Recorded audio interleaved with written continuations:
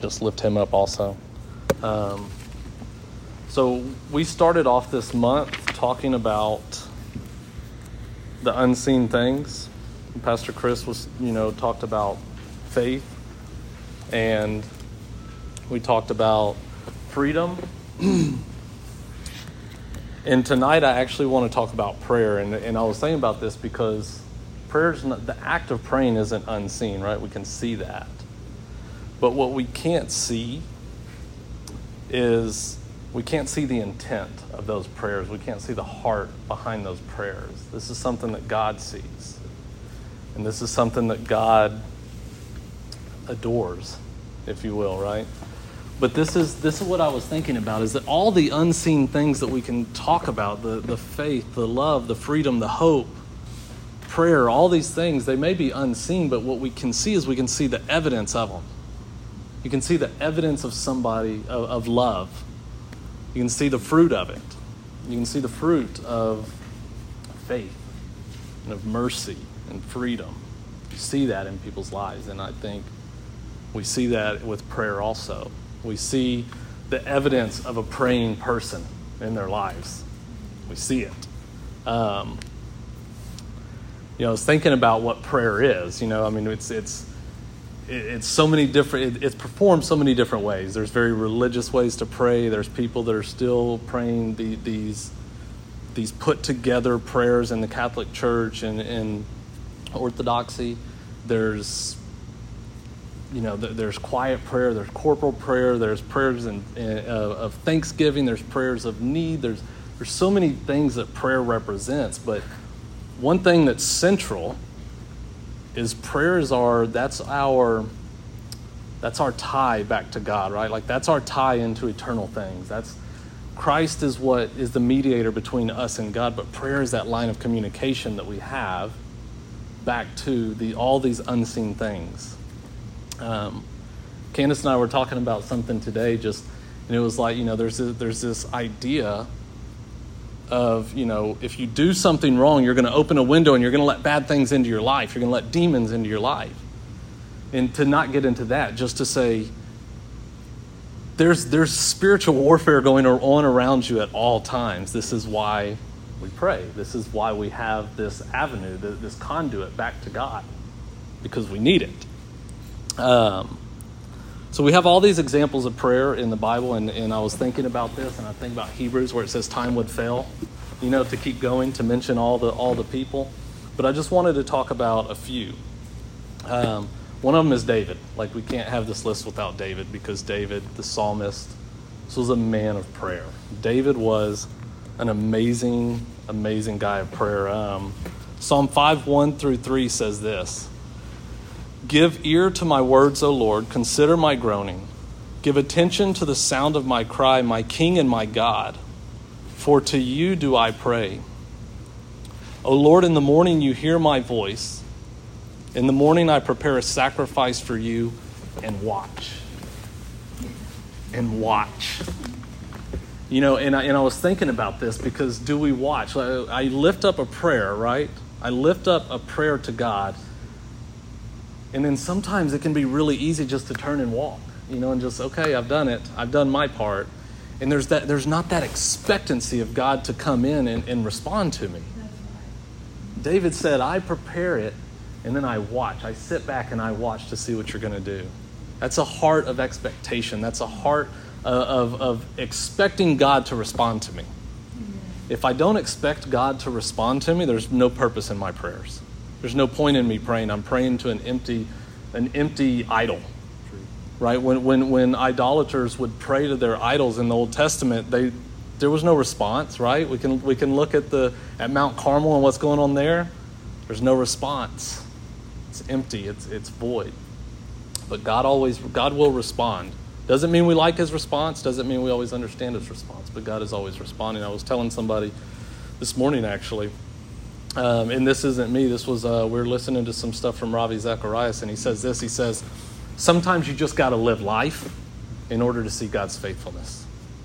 You just got to walk through fire. You just got to walk through the valleys and the rivers and the waters. You've got to walk through these hard times, and you may not see it then, but when you get to the other side, you look back and say, okay, I get it. God was faithful. He was faithful through it. So there's another place where David prays. There's a lot of places where David prays, but I'm only going to do a few here. In 1 Samuel 23, I wish Jeffrey was here because we were just talking about this the other day, but in 1 Samuel 23, it says, they told David that the Philistines are fighting against Keilah, and they're robbing the threshing floor. So the Philistines are coming, they're attacking the city, and look at what David says. David inquired of the Lord, shall I go and attack these Philistines? He goes to God, right? God tells him go. God says, go, attack, and save them. Verse 3, David's men said, behold, we are afraid here in Judah. How much more then if we go to Keilah against the armies of the Philistines? I don't care what God said. If we're scared now, how much more afraid are we going to be once we're in the heat of battle? So what does David do? Verse 4, David inquired of the Lord again. And the Lord answered him, arise, go down to Keilah, for I will give the Philistines into your hand. So they go. They go down, they go to war, and there's victory. Don't you love that? There's victory. Now listen to this. Verse 6. When Abiathar, the son of Ahimelech, had fled to David, to Keilah, he had come down with an ephod in his hand. Now it was told Saul that David had come to Keilah, and Saul said, God has given him into my hand, for he has shut himself in by entering a town that has gates and bars. Who's God working for here, right? Like there's these two narratives going on. But look, God gave David victory. He said, you'll have victory. And Saul summoned all the people to war to go down to Keilah to besiege David and his men. David knew that Saul was plotting harm against him. He said to Abiathar, the priest, bring the ephod here. And David said, verse 10, David said, O Lord, the God of Israel, your servant has surely heard that Saul seeks to come to Keilah to destroy the city on my account. But God gave you this victory. God told you to go to this place because you would have victory. Sometimes God tells us to go to a place and there's victory there, and then it can seem like, well, maybe I made the wrong choice.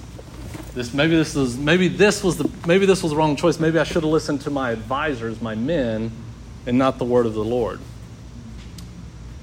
So in verse 11 he says, will the men of Keilah surrender me into his hand? He's worried, right? And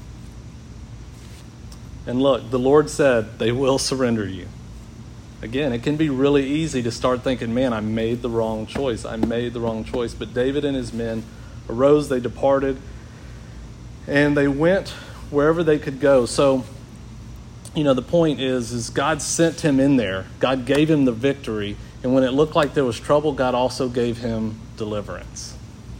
It can be easy to look at our situation and to say, I don't know, maybe I made the wrong choice, maybe. But we trust in God because not only does God give us victory, He gives us deliverance.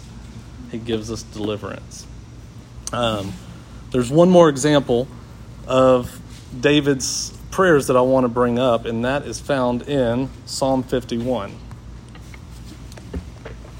Psalm 51 is the prayer that David offers after his sin with Bathsheba. And I'm actually going to read this because I love this. That's another reason. Have mercy on me, O God, according to your steadfast love, according to your abundant mercy, blot out my transgressions.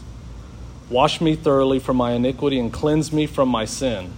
For I know my transgression and my sin is ever before me. Against you only have I sinned and done what is evil in your sight, so that you may be justified in your words and blameless in your judgment. Behold, I was brought forth in iniquity, and in sin did my mother conceive me. Behold, you delight in truth in the inward being, and you teach me wisdom in the secret heart. Purge me with hyssop, and I shall be clean. Wash me, and I shall be whiter than snow. Let me hear joy and gladness. Let the bones that you have broken rejoice. Hide your face from my sins and blot out all my iniquities. Create in me a clean heart, O God, and renew the right spirit within me. Cast me not away from your presence and take not your Holy Spirit from me. Restore to me the joy of your salvation and uphold me with a willing spirit. Then I will teach transgressors your way, and sinners will return to you. Deliver me from blood guiltiness, O God of my salvation, and my tongue will sing aloud of your righteousness. Lord, open my lips, and my mouth will declare your praise, for you will not delight in sacrifice where I would give it. You will not be pleased with the burnt offering. The sacrifices of God are a broken spirit, a broken and contrite heart. O God, you will not despise. Do good to Zion in your good pleasure. Build up the walls of Jerusalem. Then will you delight in right sacrifices and burnt offerings, and whole burnt offerings. Then bulls will be offered at your altar. What I love about this psalm, besides just everything, is that he's talking about sacrifice again. But what is it? He's saying, look, I could do the acts. I could come to you and I could slaughter the bulls and I could bring the lambs and I could do all the acts. But it means nothing if my heart's not in it. And so the inner part of our prayers, the source of our prayers, the root of where our prayers come from is what God's looking for, not the acts, right? We've talked about this before. We can't do to become, but once we become, we begin to do. Once God changes what's deepest in us, what comes out of us just begins to change. You know, David was called a man after God's own heart. But there's a really cool book about David. I forget the name of it. But the guy that's writing it wrote it from Jerusalem. And when he sat down to write it, a lady at this cafe says, "Oh, you must be a writer." He said, "I am." So what are you writing about? He said, "I'm writing a book about David." And this is a Jewish woman. She said, "Why would you write a book about that bloodthirsty man?" She didn't have a high opinion of him. He was a man of war. He was a man of, but you know, so I heard somebody say one time that the same propensity he had for evil in just warfare was the same propensity he had to do good and righteousness for God. God doesn't choose us because what we can see. He chooses us because there's unseen things. You know, Jesus prayed a lot, and I was caught by this. There's four verses here that I was looking at today that really struck me, right? Is Mark 1:35, at the very beginning of Jesus' ministry. He's healing all these people, things are going great. What does he do? He gets up in the morning, it says this, he says, "Rising very early in the morning while it was still dark, he departed and went out to a desolate place, and there he prayed." Very early on, Jesus is in prayer. Very early on, this is what Jesus is doing. Now, we know Luke 5:16 says he would withdraw to desolate places and pray. In the some translations say he would frequently, or he would regularly, or the idea is there that Jesus would regularly go away to these private places and pray. In Matthew 14, verse 23, when he had just fed the 5,000 people, he dismissed the crowds. What did he do? He went up to the mountain and prayed. Jesus understood the principle of prayer. Luke 22:39 through 46, when he's at the end of his life, what is he doing? He's praying. He's praying. And Ethan was telling us the other night the medical condition that actually exists when your pores begin to die or open up so much that they can actually release blood. There's a medical condition, and it's caused by essentially shock to your body. Your body goes into so much shock. Jesus was in so much anguish that night that he was sweating blood. You know, in John 17 is this high priestly prayer that Jesus prayed. He prayed for us.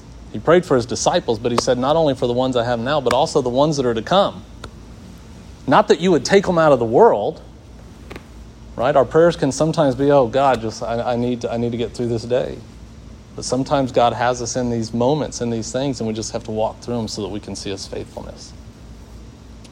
The church was founded on prayer, right? Acts 1, verse 14, they were all together. What were they doing? They were praying. Acts 2:42 says this, they devoted themselves. They were devoted to the teaching of the apostles, the breaking of bread, fellowship, and prayer. Yeah, how can we expect to start a move of God, whether it be on our college campuses, in our city, in our community, or in a different country, if it doesn't start from a place of prayer, if it doesn't start from an inner place in us. You know, my marriage is still intact today because I had a wife who would get on her face and pray. Paul mentions prayer in all but one, maybe two of his letters. And there's even some things there that he says that you could say is a prayer. Paul mentions prayer in nearly every letter he wrote. What does he say? He says to the Romans, he always tells them how much he thanks God for them. Right? He's letting them know that they're prayed for. 12:12, he says, rejoice in hope, be patient in tribulation, and constant in prayer.